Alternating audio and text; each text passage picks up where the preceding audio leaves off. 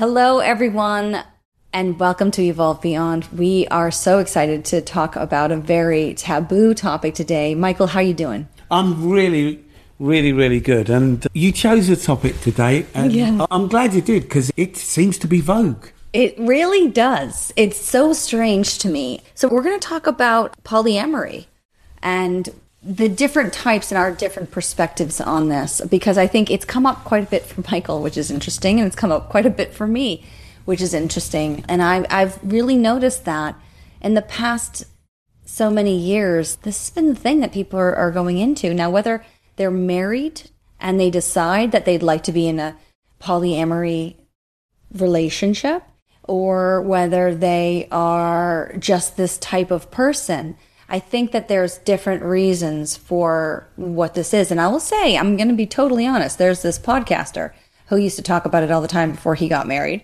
And I was like, this guy's just afraid of commitment. I mean, I just can't get behind what he's saying. And I don't care how many followers he has and everything else. Like, I can't get behind what he's saying, because I do believe that there are times where people are afraid of commitment, therefore they want to jump around and experience something different. And then I also think that some people are actually really testing the boundaries of different emotional expressions. And we'll dive into both of those. Well, I mean, I think that there are a couple of angles that we could come in to this, and it's quite fascinating. One angle is obviously the social constructs that we build as societies that says that when you get married or you're in a relationship, it's one-on-one, that's it, till that changes. Although the biggest things that we see on our screens and stuff is adultery. So there is a lot of contradiction in the human experience around this particular subject. We know some societies practice polyamory. We know other societies are absolutely against it. So it's interesting. One of the things I will say right off the bat, which I personally believe, is that as humans, we are animals. Mm-hmm. And ultimately, therefore, monogamy isn't something that's natural to us, because... I agree. Because we are attracted to body shapes, sizes. There's an attraction. Can be smell. The smell, yeah, I was going to say. There's lots of different things. However, we've learned to be consciously monogamous. Mm-hmm. And this is where I think a lot of the conflict happens. Most recently, we hear of the Will and Jada type marriage, where they're open. I was speaking to a friend the other day who was telling me that they got approached by somebody who had said to them, look, I'd like to have a relationship with you, but I'm not leaving my wife, and I'd like my wife to be okay with it. So they were out, they were open, they were declared, and it was the sort of thing that you go back 10, 15 years ago, that would have been a taboo subject. Right. So it's They would have been called swingers. Most definitely. Now it's just not the case, and being a single person and dating in the world, it's amazing how many people are in open relationships. Well, see, you brought a smile to my face when you mentioned the term swingers, because inadvertently, at 17, 18 years old I was, I got invited to this party by my then boss in a place called Leighton Buzzard, right here in the UK.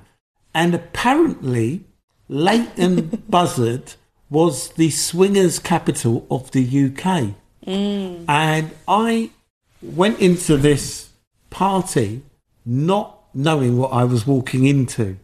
And when I went in there, you just saw people literally disappearing upstairs with somebody, coming back down half an hour later, then disappearing upstairs with somebody else.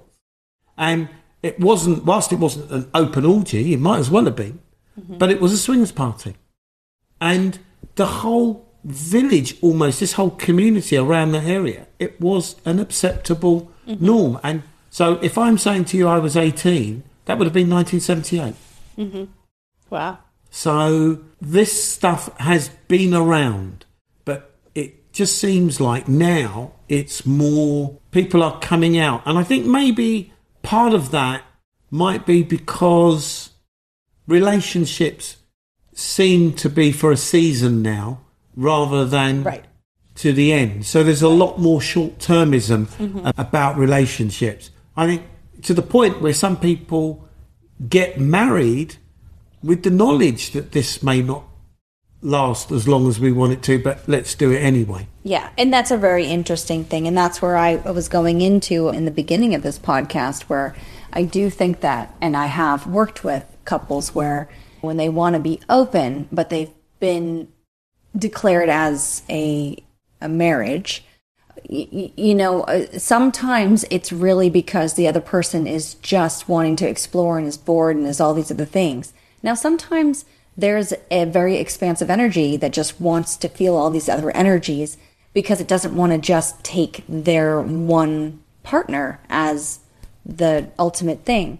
But then I also have a third thought that when you commit in a relationship, it is a really powerful time to do the work. And you've chosen somebody who you will reflect, mirror, and do so much work with until you both decide that you won't.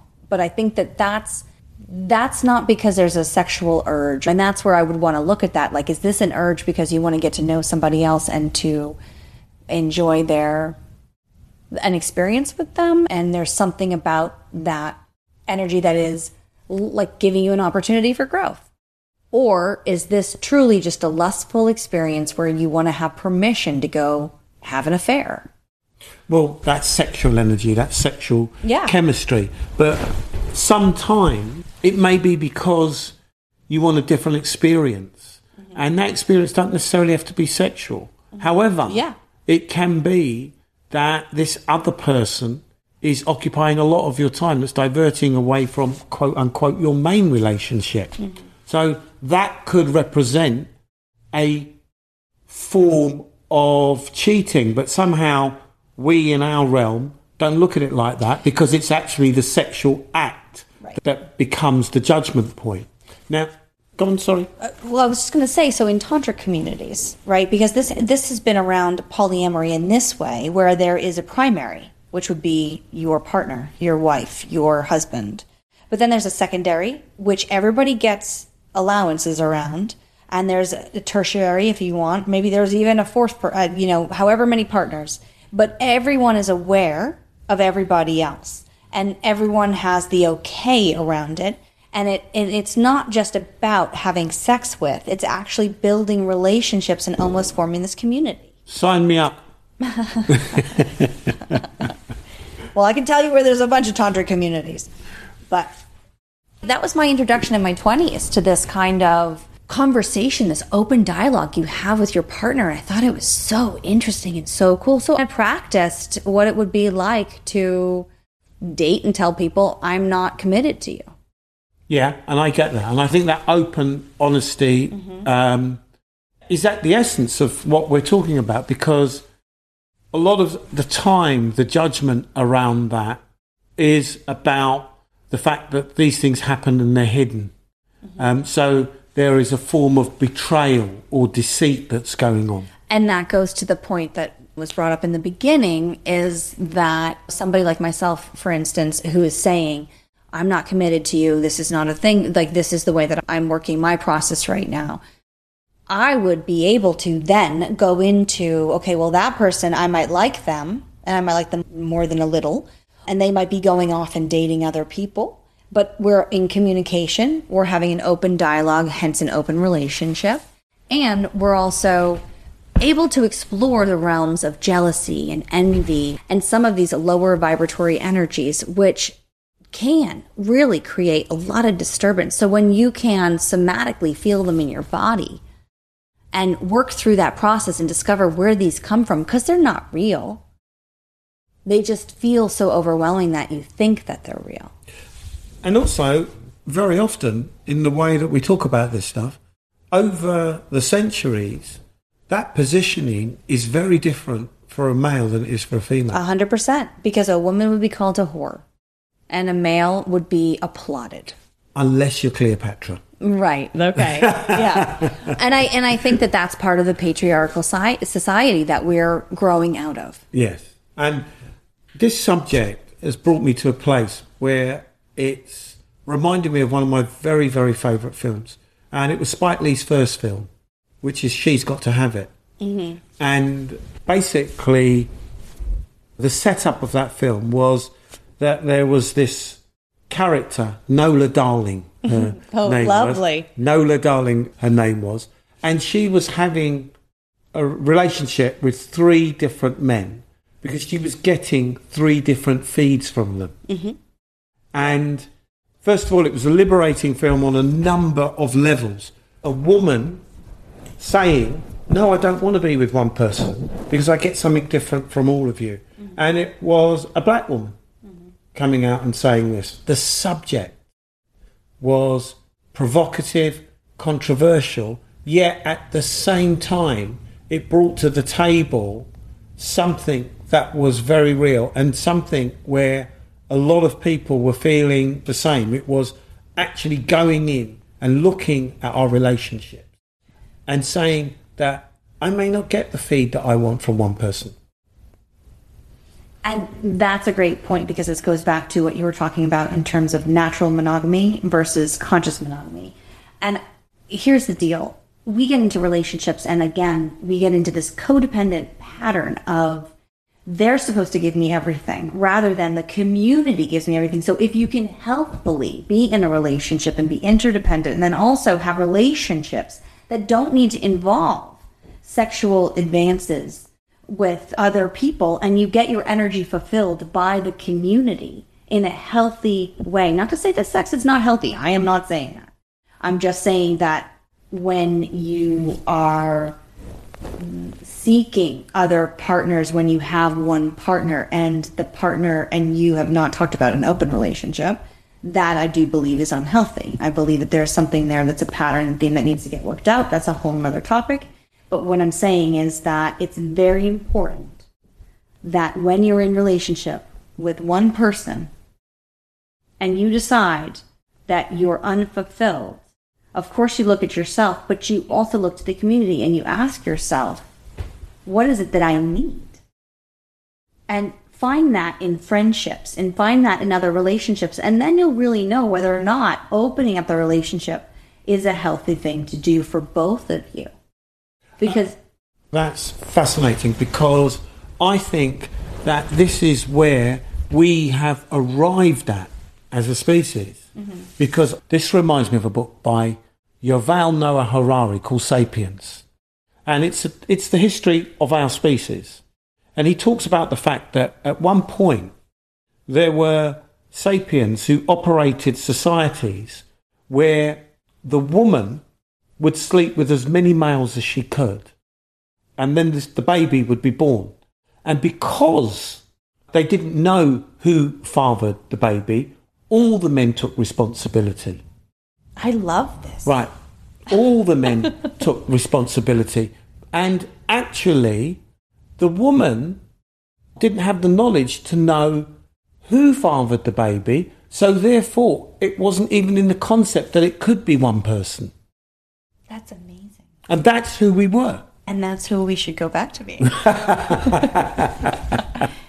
don't see anything wrong with that. But that's who we were. You're right. So the constructs that we've created around monogamy, you belong to me, I belong to is a story we tell ourselves. Yeah. And thank you. I think that we've been talking quite a bit, but the definition, Michael, thank you for that, because it is that you belong to me, I belong to you, and it's that codependent sort of thing, and that's not what this is about. And we've moved so far away from ourselves to understand who we are within relationship versus we are the relationship. Yes, and it's a big point. The beautiful thing about occupying this human space is our minds. Mm-hmm. Because we can create whatever stories we want. Our consciousness allows us to do that. So if we create a story that other people buy into, and the story is, you belong to me, I belong to you, And that's how these constructs go. And that is told and retold and lived over centuries and centuries. We get what we got. Now somebody's started to question that again and said, well, that ran for a couple of 100 years or whatever, but actually now, in my human experience, I want to do something different. Actually, who are we to argue? Exactly. I think it's just to understand, and that's where we need more information and education, and that's... I started actually asking people, and there's all different kinds of polyamory, like kitchen polyamory. Have you heard of this? No. So kitchen polyamory is like when on the... Is that when you have sex in the kitchen with more than one man? No. It's when all the families get together. So you literally swap families. And the family... wow. Yeah. So it's like around the kitchen table, basically is what it means. It's literally like a community.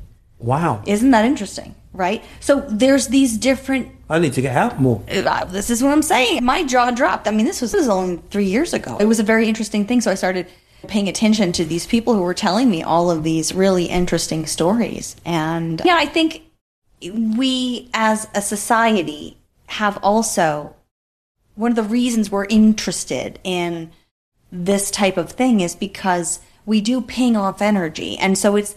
What happens when you're in a new relationship? I mean, the butterflies, the zest, the smells, that feeling of everything is amazing, right? And you just enjoy the shit out of that. And so when you have an old relationship that doesn't seem to spark new because you're not sparked in your own life and you're looking to somebody else, that's also a level of codependency. That's what I have to say. And that's where my little ding, ding, ding, ding, ding comes around this whole polyamory movement, because I'm like, and I'm not saying it's wrong. I'm saying it does need to be healthy based on the principles of Tantra. Well, what absolutely got me jumping up and down here, because when I start to think about the fact that education's changed us, because before we learned to read or write, our existence was pretty carnal. Because we didn't have the mechanisms in place that allowed us to question, that allowed us to show it a different way. So we just went with our carnal instincts, which are still there. As soon as we learnt to put pen to paper, we learnt to print, we learnt to tell stories, we then learned to express romance in words. We then built pictures of how we should connect to each other. And we then, all of us, started to connect to each other in those ways. The written word became the way that we started to live our lives. We move forward now. It's what's going on in the soap operas. It's what's going on in the screens. The medium of the day starts to dictate the social norm. Say that one more time. The medium of the day starts to dictate the social norm. And of course, if we compare the world that, as I said before, Yuval Noah Harari told us about, we didn't have those reference points. Right. Our reference points were carnal. We're much more engaged with who we were as animals.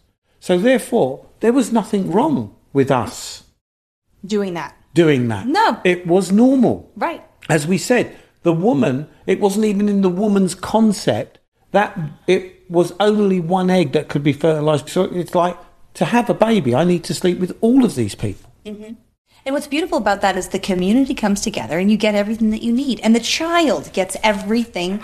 Everybody's their father. Because we all have individualized energy systems that feed each other. And so I really appreciate that. I'm glad you do.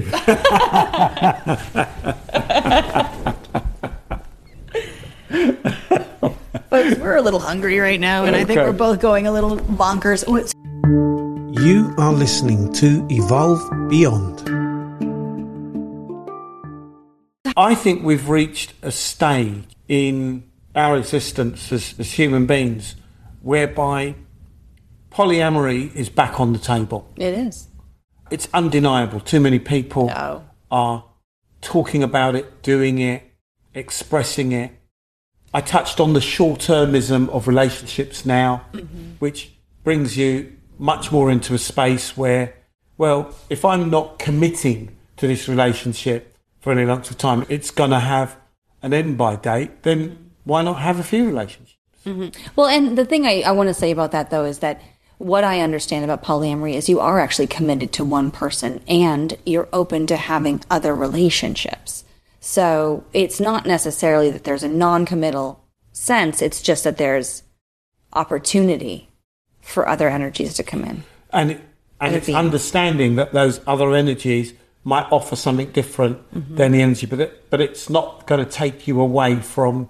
And I think you used the primary relationship. Yeah, but I think that also doesn't stop someone from potentially having fear of what happens if my wife, my husband, meet somebody who they've decided now that they want to have as a primary and only a primary, and that's the thing.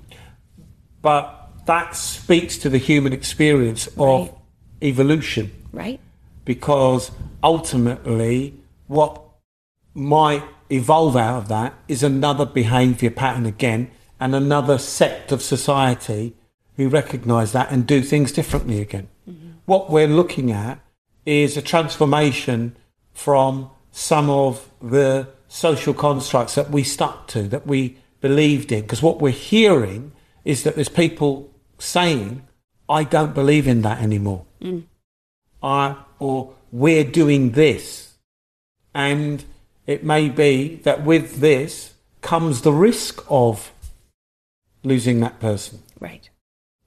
That might be what happens. Mm-hmm. The fact is that as a society, we've started to dip our feet in the water a lot more in this area. And the subject of polyamory, whilst it's always been there, is more pervasive now, and it doesn't look like it's going away. Yeah. As does, dare I say it, which may be closely aligned, is the existence of bisexual relationships. Right. Because, again, what we have there is a human being who needs the feed of both sexes. Right. So, therefore, you could see a polyamorous relationship where 100%. You feed my male side, you feed my female side, my female need. Mm-hmm. And those subjects would have been taboo before because of the pervasiveness of religion and rituals and societal constructs. Mm-hmm. But as we break through those and the rebel in society comes out and challenges the norm. And I think this is where we talk about coming out of the patriarchal way of living in the world. But what is next? What would we call that next version of ourselves?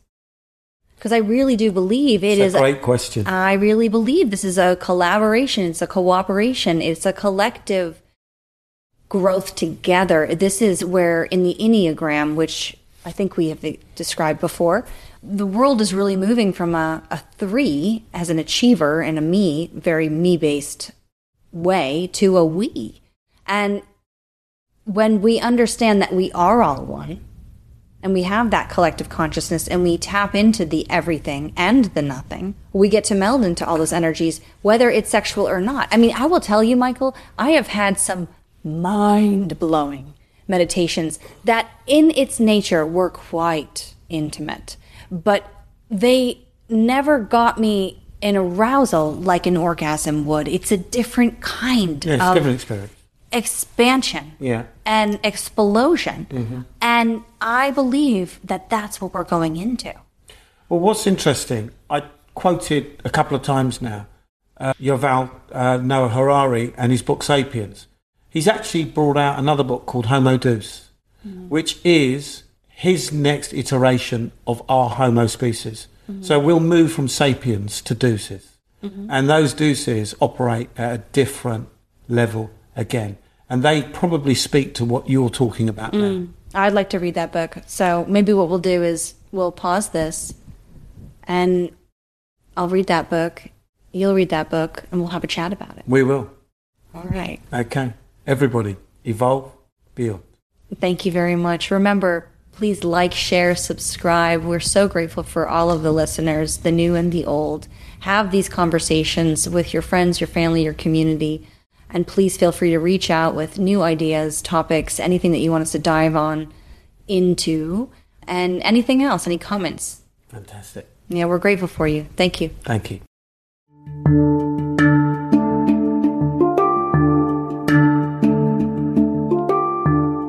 What is Evolve Beyond? A podcast that touches on life's experiences and in turn guides you to your greatest wisdom, truth, and energetic potential. We are your hosts. I'm Michael Adams, Human Behavior Specialist. And I'm Amy Elizabeth, Energy Evolution Mentor. Together, we dive deep so you can accelerate your highest evolution and align with who you were born to be.